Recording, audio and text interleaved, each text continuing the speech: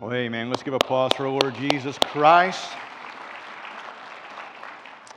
Enjoyed the worship this morning. Turn your Bibles over to Luke chapter 2. Luke chapter 2.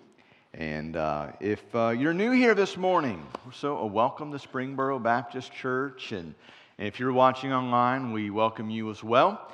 And my name's Pastor Lucas Cunningham. And so glad that you are here. And as we celebrate Jesus Christ together and His birth, and we will start right in verse 1. And it reads, "And it came to pass in the days a decree would go out from Caesar Augustus that all the world should be registered." See, the government love taxes in. They love taxes now. This census first took place with Quirinius was governing Syria. So all went to be registered, everyone to his own city. And Joseph also went up to Galilee, out of Nazareth into Judea, the city of David, which is called Bethlehem, because he was of the house of lineage of David, to be registered with Mary, his betrothed wife, who was with child. And so it was that while they were there, the days were completed for her to be delivered, and she brought forth her firstborn son, and wrapped him in swaddling clothes, and laid him in a manger, because there was no room for them in the inn. Let's pray. Father, we come before your throne, thankful that we get to celebrate the birth of our Savior, the birth of Christ, that God came and dwelt among us, that you didn't have to, but you did. You did out of love and care for us. And so, why do we celebrate Christmas? I pray that we're reminded of the reason for the season, that we're reminded of the peace that we can find in Christ, that we're reminded of the joy and the gifts in which you've given us, and then all the different things in this world that we try to find that will satisfy these different longings in our hearts, that at the end of the day, only you truly can satisfy. And I pray that this Christmas season, that we'll make room for Jesus. We'll make room for Jesus today. We love you. We praise you. In Jesus' name I pray. Amen. So, having grown up in this area, you have all experienced, if you live here a certain amount of time, you've experienced some bad snowstorms. Even worse are some of the ice storms that can come. And not just any snowstorm, but don't you kind of, I know my wife, she missed the anticipation of the big snowstorm. It reminded me a little bit of when we experienced our first hurricane that was coming our way when we lived in Florence, South Carolina. Ironically, Florence the hurricane hit Florence, South Carolina. It was like it was named weeks beforehand. I'm like, that thing's coming for us. And sure enough, it did. But the anticipation of that hurricane reminded me a little bit of minus the death and destruction that a snowstorm usually brings, hurricane brings. But I remember on a date specifically, my wife and I had been married for about 2 years, and we just had our beautiful daughter, Gracie. Her birthday's December 2nd, and so, of course, Christmas coming around the corner. I think it was around December 21st, 22nd, a huge abnormal snowstorm swept through our area. We were living in Waverly, Ohio at that time, and we were determined to get to Arkansas. Now, my wife originally is from Arkansas, around the Fort Smith area, and we're going to travel 13 or so hours to go to Arkansas and get there and celebrate Christmas with our brand new, fresh out of the oven daughter. She's 3 weeks old, and this huge monster snowstorm comes. Now, I know it was different, and also it hit a ton of ice everywhere. But weirdly enough, in Waverly, it's slightly elevated. We only got rain. And I thought, it's not that bad. And there's like, I think level 2 is like you can travel, but you got to be careful. Or level 3 is like, if you're out here, we're going to kill you for being on the road. Something like that. I don't remember all the different levels, but we were young and didn't care. So we're like, we're going to go. It's only rain here. It'll be fine. Until we end up going down this, I think it's Unity Hill out there in West Union, and it's nothing but ice, but we make it. And I go to my parents, stop by to get something from their house, and they live on a 1-lane road, and there are tree limbs down everywhere from the ice. And we're like, oh, this should have been a sign not to go, but we did. So this 12, 13-hour trip, long story short, turned into a 22, 23-hour trip. It was long with a little one. And if you know what that means, that equals torture. For those of you who have toddlers, you know what I'm talking about when you're traveling, especially a long distance, going to see family. And I've said this before, like, I think the best day we could ever have here on earth is a little glimpse of what heaven's like, and the worst day we could ever have, or having a toddler on a long trip in a car seat for 10 hours, that's the closest you get to hell, right there. But as we were traveling, and there's ice everywhere, we're determined we're just going to go south. Surely it will get better. And it did, but it took a long time. It took a long time to get there. And we determined about halfway through our trip, 12, 13 hours in, we need to get a motel, hotel, something. And every place we stopped was full. And I'm like, this gives me a little bit of a glimpse of what Mary and Joseph went through as they're stopping, looking for a place, minus having a pregnant wife. And they're looking, and they're wondering. And in their first child, that first child that you have, you just don't know what you don't know and what you're getting into. And I remember when Gracie came, I thought, if I move her, will I break her? Like, if putting her, little clothes on, her little arms. She loves this when I do this, and she's 19 now. So, but when they're so little, and you're wondering, what do I do with this little one, this little baby, and you're having it in a basically a barn with the animals. Now, in Jesus' day, it wasn't uncommon for the typical house to be about, it would have a flat roof. It could be made out of, hay and stuff that was slopped together, but normally it would be about 15 feet high total. And on the upper part, the second story would be where the family would live. And it was common that on the first floor is where you would have your animals. Could you imagine that? You'd have your goats, your chickens. So if you wanted fresh eggs, just kind of bend over down off the other story and grab you an egg.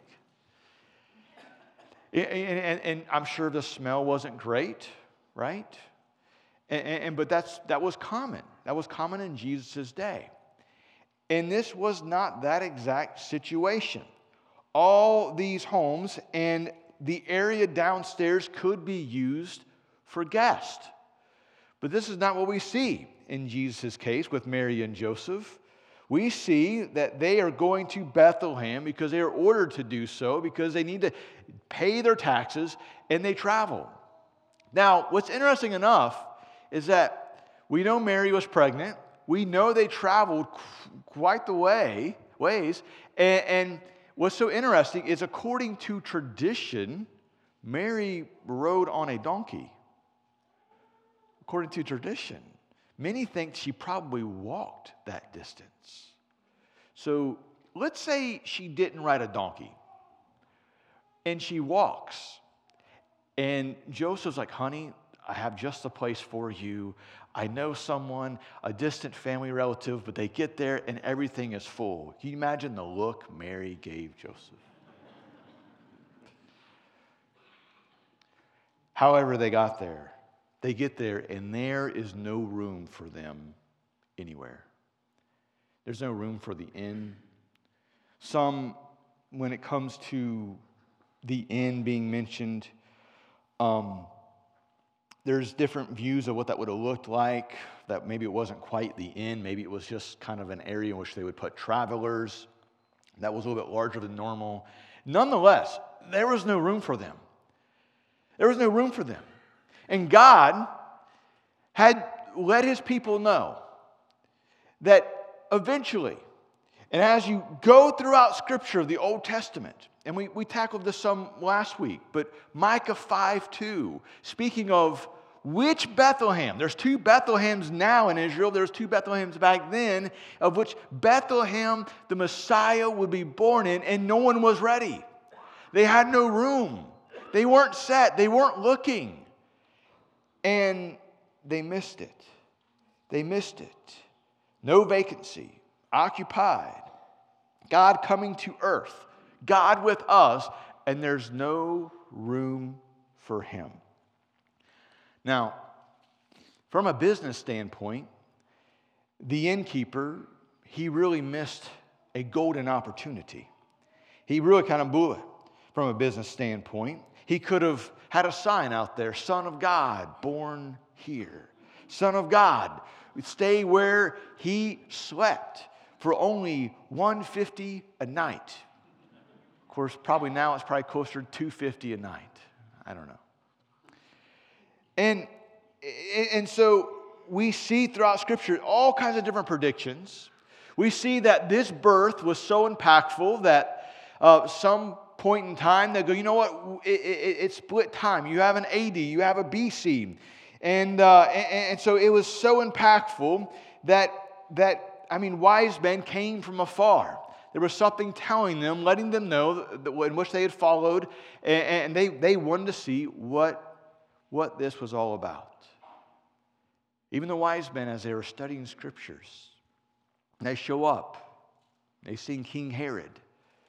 And King Herod goes, well, haven't I heard about this? I had to ask his religious teachers of that day of what are these wise men even talking about? And it gives you that idea, a little bit of a glimpse of the religious leadership of that day not being prepared, not looking, there's no anticipation for the King of Kings and the Lord of Lords, of God with us, of God coming down and being with them. They missed it. They missed it. So before we get too harsh on the innkeeper, the fact is we do this all the time. You do it, I do it, our culture does it.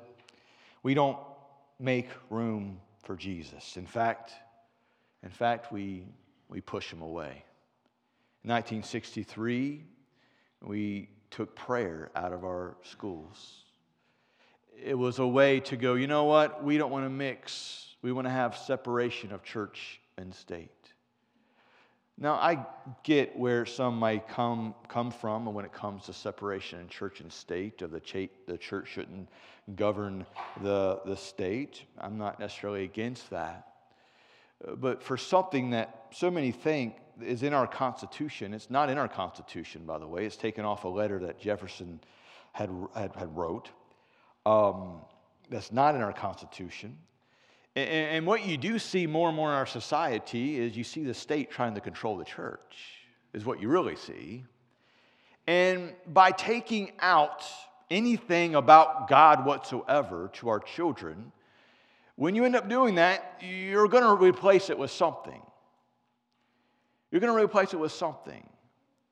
And so we've replaced it with evolution, with secularism. We've replaced it with humanism. And we are now starting to even see more and more the fruits of doing so. Of be your own God. That's all about you. You see, I'll just let you know, the way our country is set up only works with a Christian basis.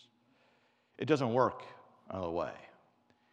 So what are you saying, preacher? Like it's going to get better? Well, probably not.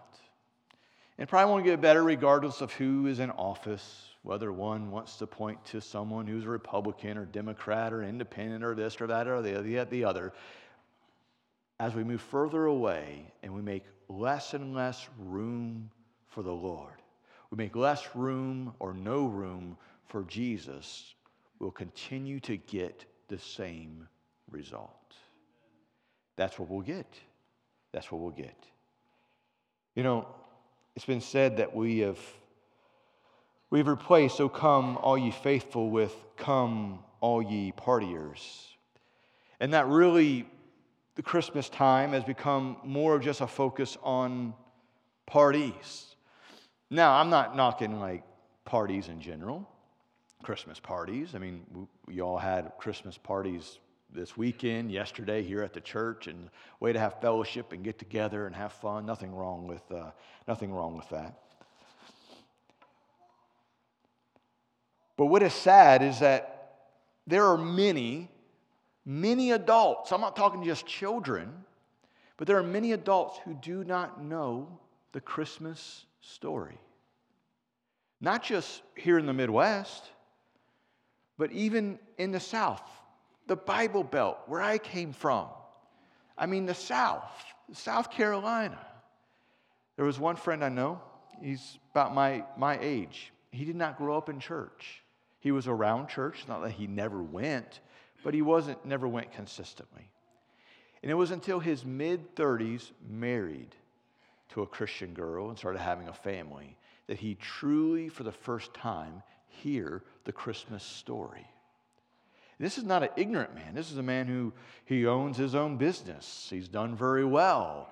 And it just boggles my mind of how many people do not know the Christmas story. But man, do they know all about the other traditions that some and folklore and legendary of from Santa and the reindeer and so on. And how many children know all about Santa Claus, but they know little about the birth of Christ. They know little. They know little. And while I'm not here to go on a rant about Santa Claus, all right, that's not my goal.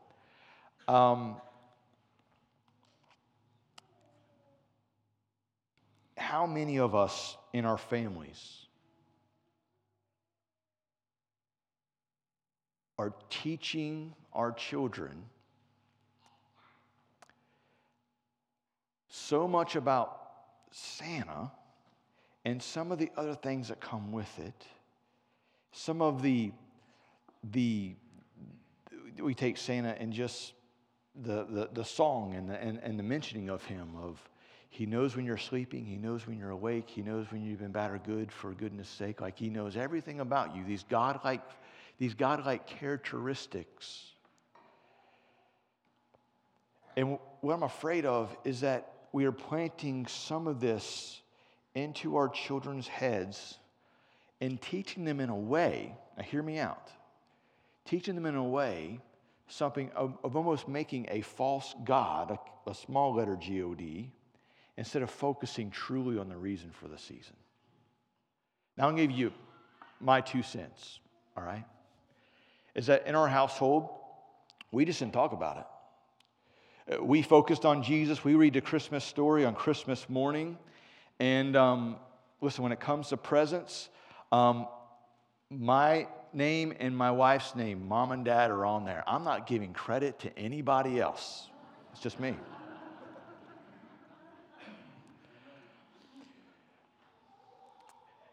See, she thought it was funny. And what we've always told our kids growing up, and maybe we'll get into more details here in the next week or two, but there was a man named St. Nick. There was some things that we do out of the spirit of giving. He was a bishop. He was a Christian. If you even go back and read the story about St. Nick, he got in a heated argument at, I think it was the Council of Nicaea or Carthage, with a heretic denying the Trinity, and he slapped him in the face. That's what happened. And so, bringing this back in, when we end up making a big deal about everything else besides Jesus and the time for Christmas, we have no room for him. And that's what I'm saying at the end of the day. At the end of the day, when it comes to your family, as men and ladies, as you are leading your families, what are you truly making a big deal out of? And listen, if Santa Claus is a bigger deal than the Christmas story, you have it backwards, is what I'm trying to say. You have it backwards. Amen, preacher. You're making a big deal over something that is a folklore and something that is not, you know what it is. I have kids in here, so I want to be a little careful, right? You do your parenting thing. I'm not here to override that. I'm not saying that we're denying that. And that's what I've told my kids, like, hey, there once was a man that. We do it in the spirit of that. It's something fun that people just do. That's what I leave it at, and that is it. And you can ask all three of my children, have I ever told you anything different? Have I ever said that was something that was going on? I'm trying to be careful in my way I'm wording something here this morning. And every one of them said, no, Dad, you never told us that was true. You never, made a big deal about that. And that's what I'm trying to say here this morning. And listen, I'm a little old school in some ways. I was raised a little old school.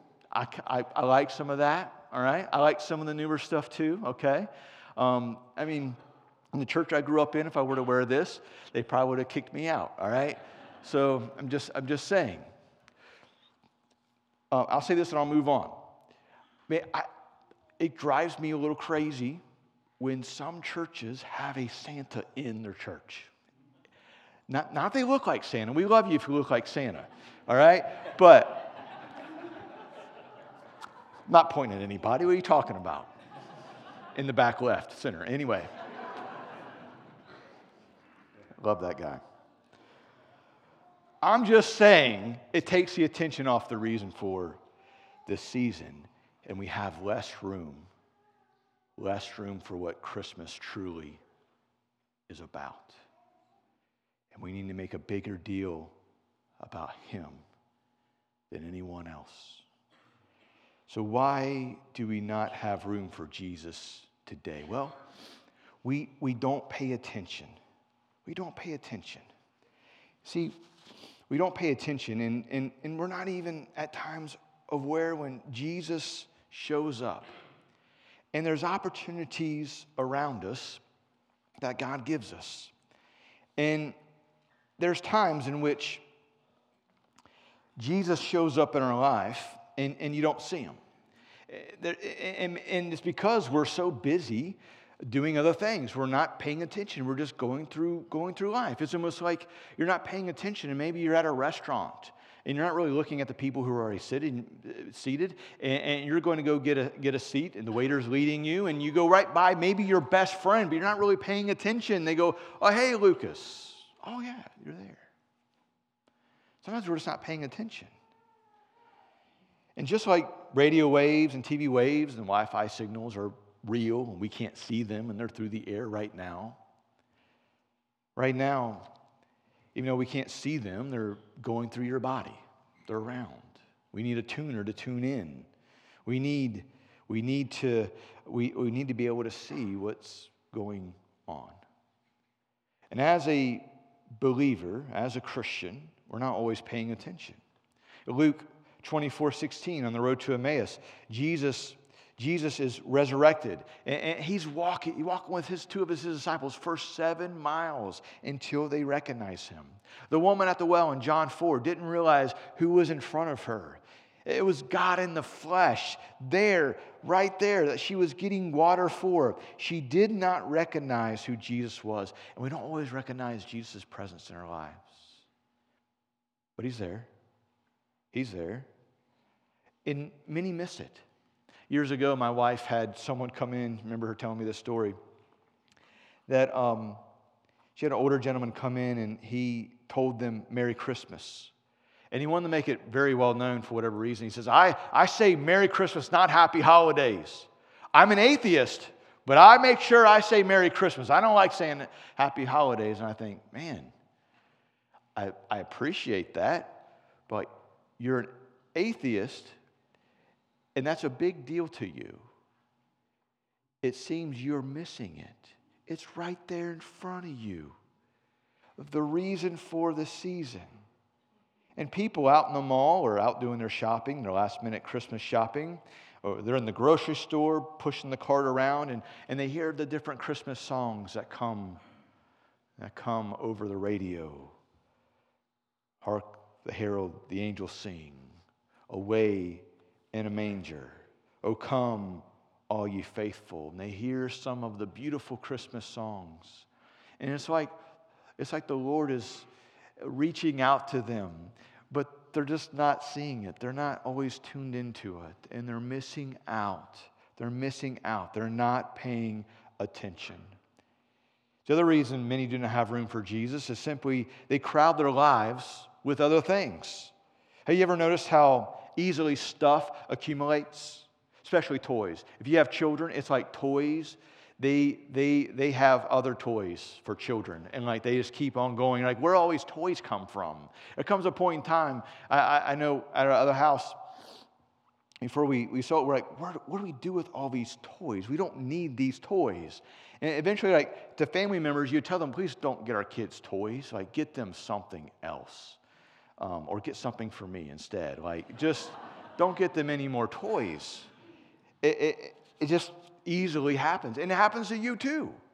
Let me ask you this. If you're willing to be honest in church, how many of you right now can actually park in your garage? You can park in your garage. Okay, maybe 20% of you.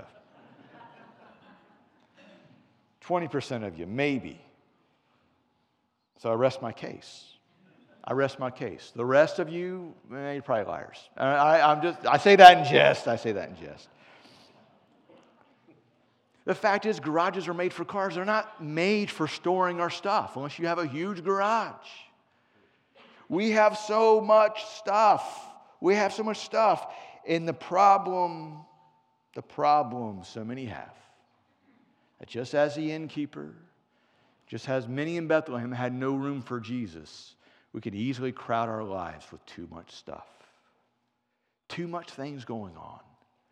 And there may just be some good things. They're not bad with and of themselves. There may be some good things you need to cut out of your life to make room for Jesus. To experience the better life. To experience all that He has for you.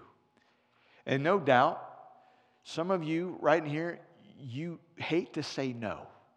Like, you hate to disappoint people, so you say yes to everything and you end up running yourself ragged. My wife, I'm the opposite. I'll just say no. My wife's like, she has a hard time saying no to people. She'll just say yes and yes. And so maybe that's where you're at. Maybe that's why you're so tired and stressed. That there's so much going on in your life. There's no room for margin. Notice what 1 Corinthians chapter 2, verse 14 says. It says that people who aren't spiritual can't receive these truths from God's Spirit. It all sounds foolish to them, and they can't understand it, for only those who are spiritual can understand what the Spirit means. And some translations will say spiritually discerned. Now, I want to clarify, there are many people who go, well, I'm just spiritual. I believe in all kinds of different spirits. I go to seances. I'm spiritual. This is not what that verse is in reference to. It's dealing and talking with people who are born-again believers, Christ followers, whose God's Spirit is living inside of you and is with you. And if you don't have that, if you've not submitted to that and given your life to Christ, there's some things you simply will not get. You will not understand. Because it's not a how smart you are issue. It's not an intelligence issue. It's something that's spiritual, something inside here. And you can't understand it. You can't understand what the Spirit means. You won't quite get it. And until you make room for the King of Kings and the Lord of Lords, there's some things you're never truly going to get. In fact, I would say this. You're truly never really going to see the beauty of Christmas until you come to know Christ the King. Until the Spirit of God is living inside of you. And now you get to know Him as He leads you, as He guides you. And when you've overbooked your life, man, when you have no place for the King of Kings, you have no space, and you need help. And he came to die. He came to help you. He came to forgive you. He came with you in mind. Did you know that God, He wants to give you gifts? He does.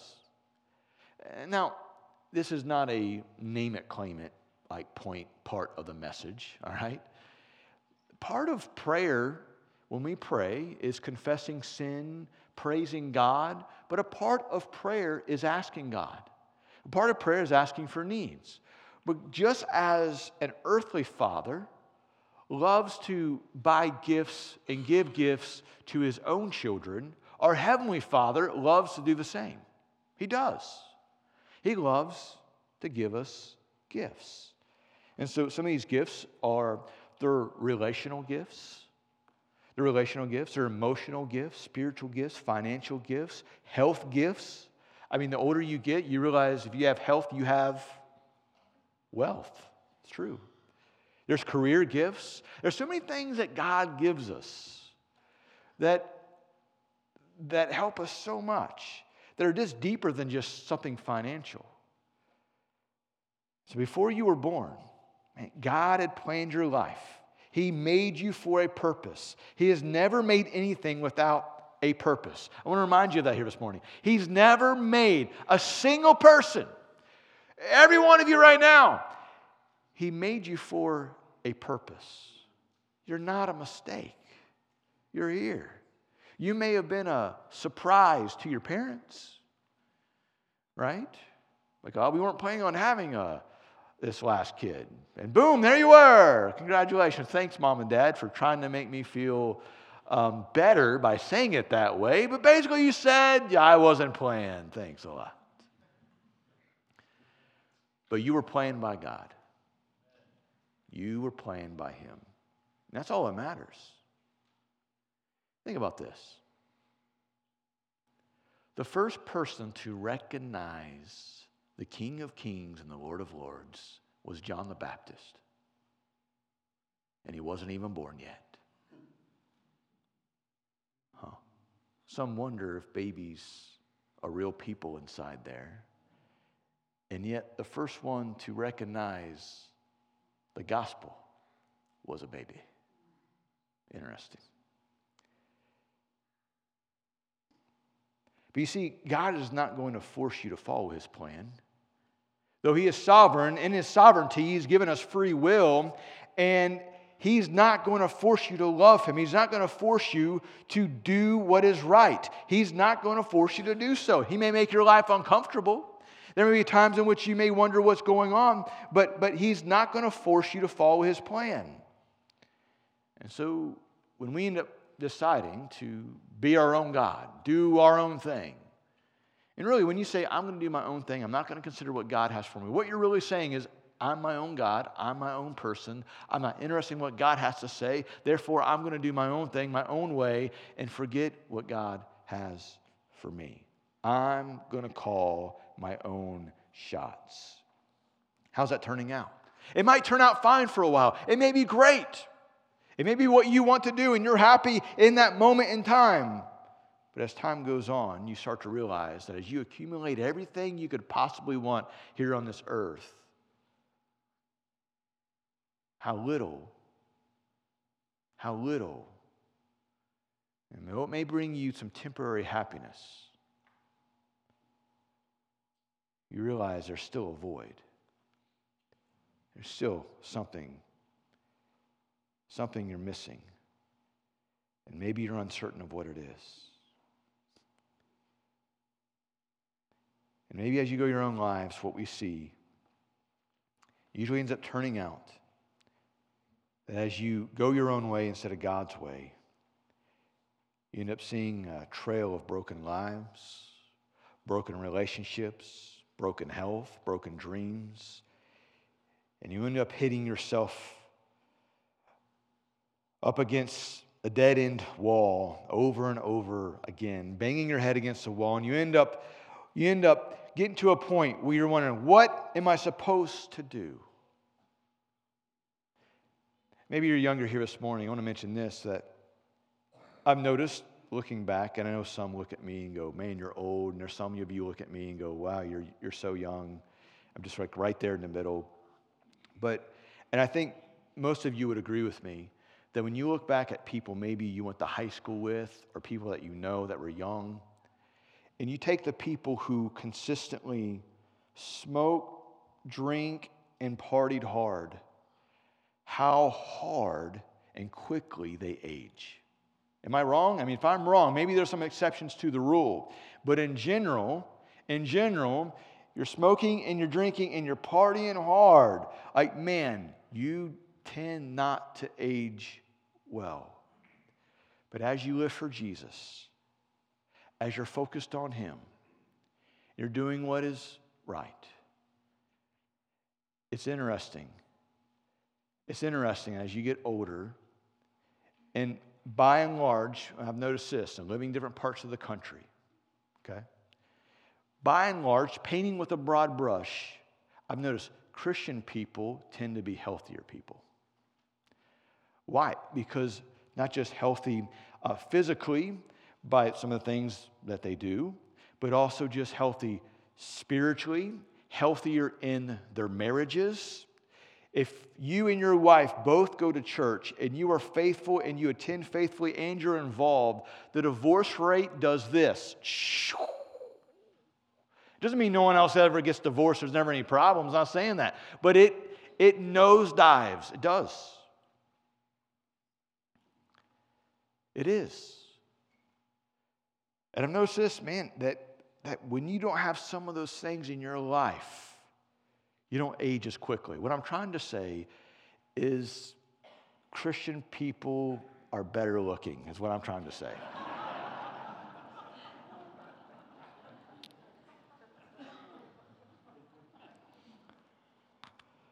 You see, we think we don't need to make room for Him. That's what happens. We think, I have it all figured out. I have my money figured out. I have my career figured out. I have my relationships figured out. And as long as we have everything figured out in the way that we want and everything's going good, we make no room for Him.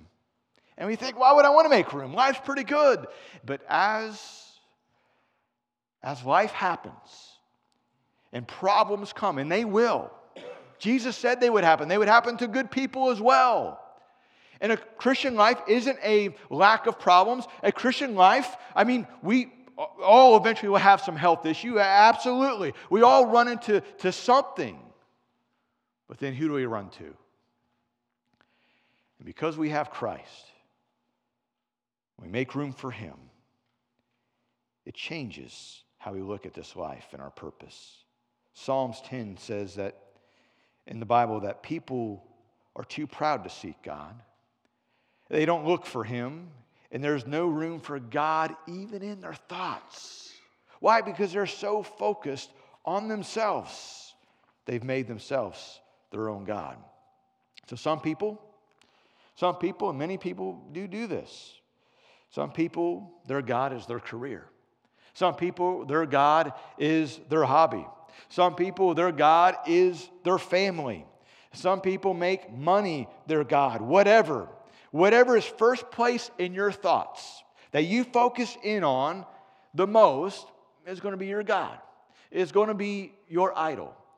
And the truth is, because we're human, we are bent towards sin, we will do that. But as we stay focused on Jesus, we stay focused on Him, and we see our purpose in Christ, and we stay connected, we can experience the goodness of God, even in difficult times. You see, some people, their peace comes from their circumstance. As long as they have a good job, man, they have peace and life's great. They lose a job, life's not so great. They have health, and life's great. They have peace. They're good. Them having a health issue, life's terrible. They have no peace. It's all about their circumstance. We see in Christ, it changes how we look at our circumstances. In Christ, the joy and the happiness and the peace we truly end up having, not the kind of peace that the world gives, but the peace that comes from the Prince of Peace, is regardless of what situation I find myself in, I can have peace.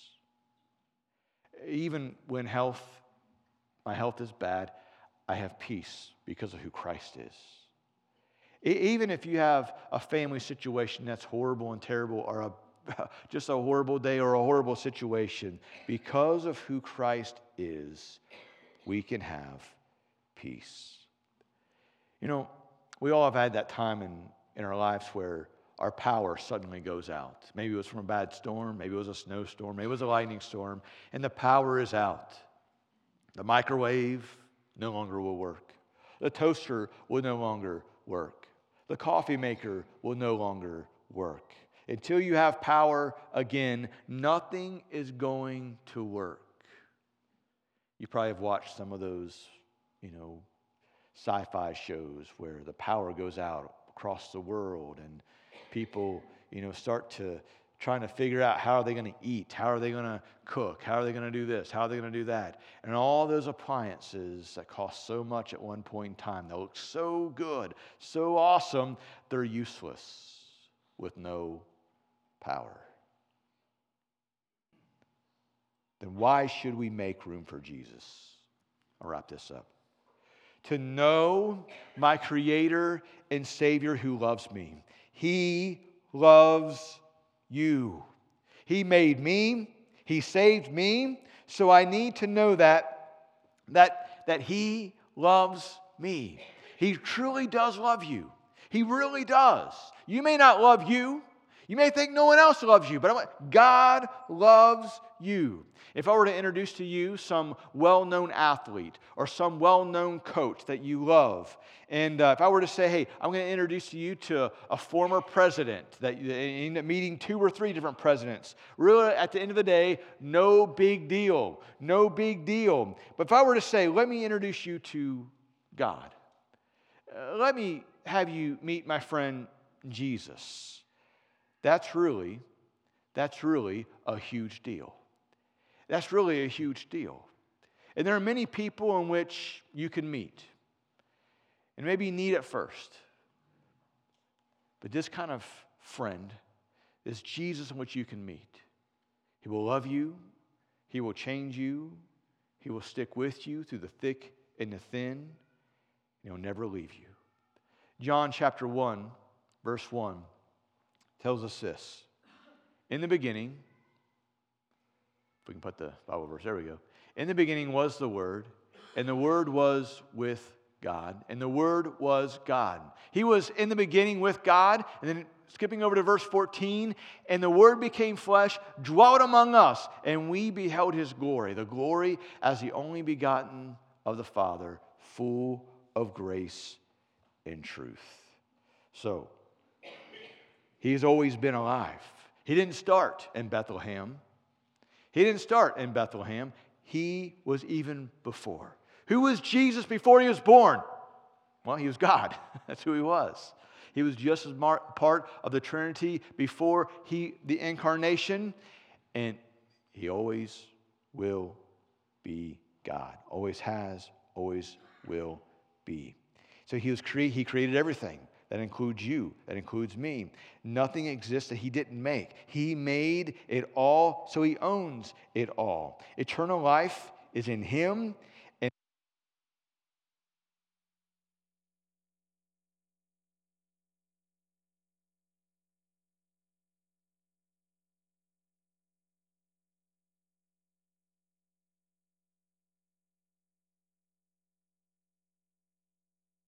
get this one on, guys. There we go. To enjoy a life of purpose, peace, and power.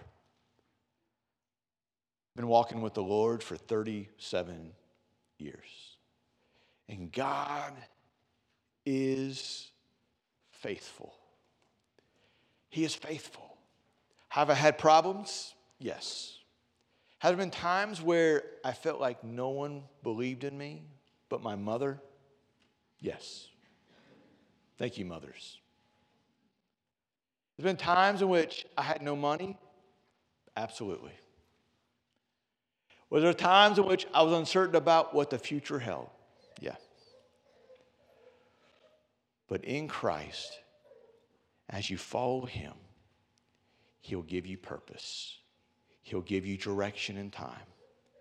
And some of you right now, you're looking just for that. You're wondering, what is my purpose? What is my direction? You've tried a lot of other things.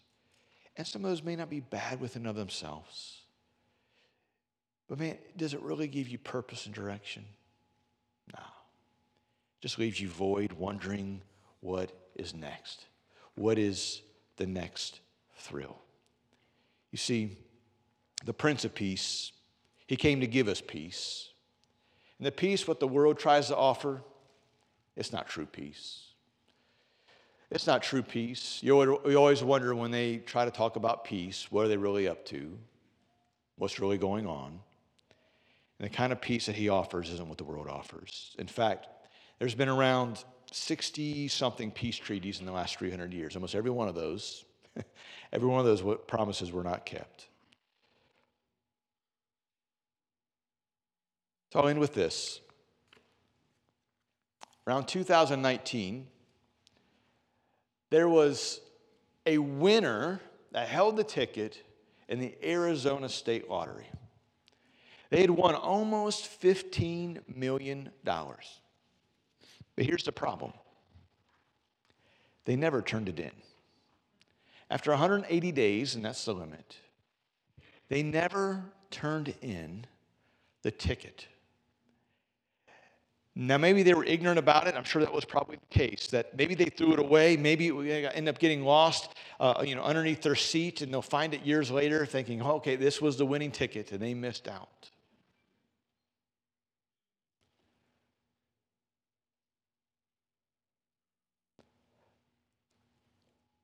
You get this one life. You get this one time, this one opportunity to live this life. And the gift that has been given to you, as you've heard the different Christmas songs, as maybe you've sung them even yourself, you're missing out. Maybe you're missing out and you've never repented of your sins. You've never given your life and put your faith and belief and trust in Jesus Christ.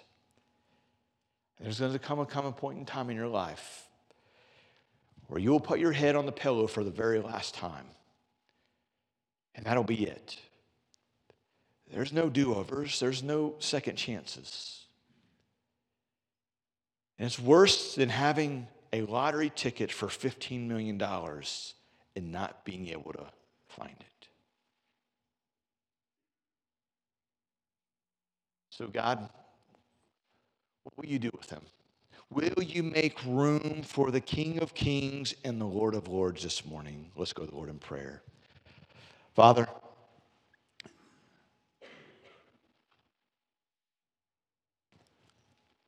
as the music starts to play, Father, we come to you in prayer, thankful that you came and dwelt among us.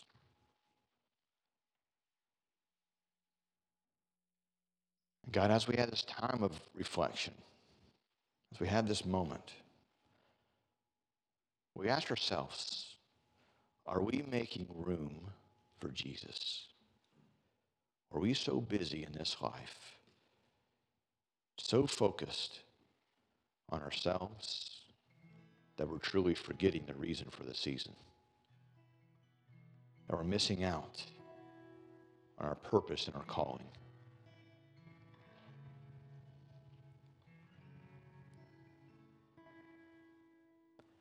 Father, I pray that there's someone here watching or here in person that they've never given their life to Christ. They're uncertain if heaven would be their future home if they were to pass away this week. My friend, I want you to know, you can know for sure, that anyone who will come to God, who will repent of their sins, and put their faith and belief and trust in Jesus Christ for salvation, he will save and he will change. Now, you may not have your life together, But thankfully, we have a Savior that He's one who puts it all together. God, we love you. We praise you. In the precious name of Jesus, we pray. Amen.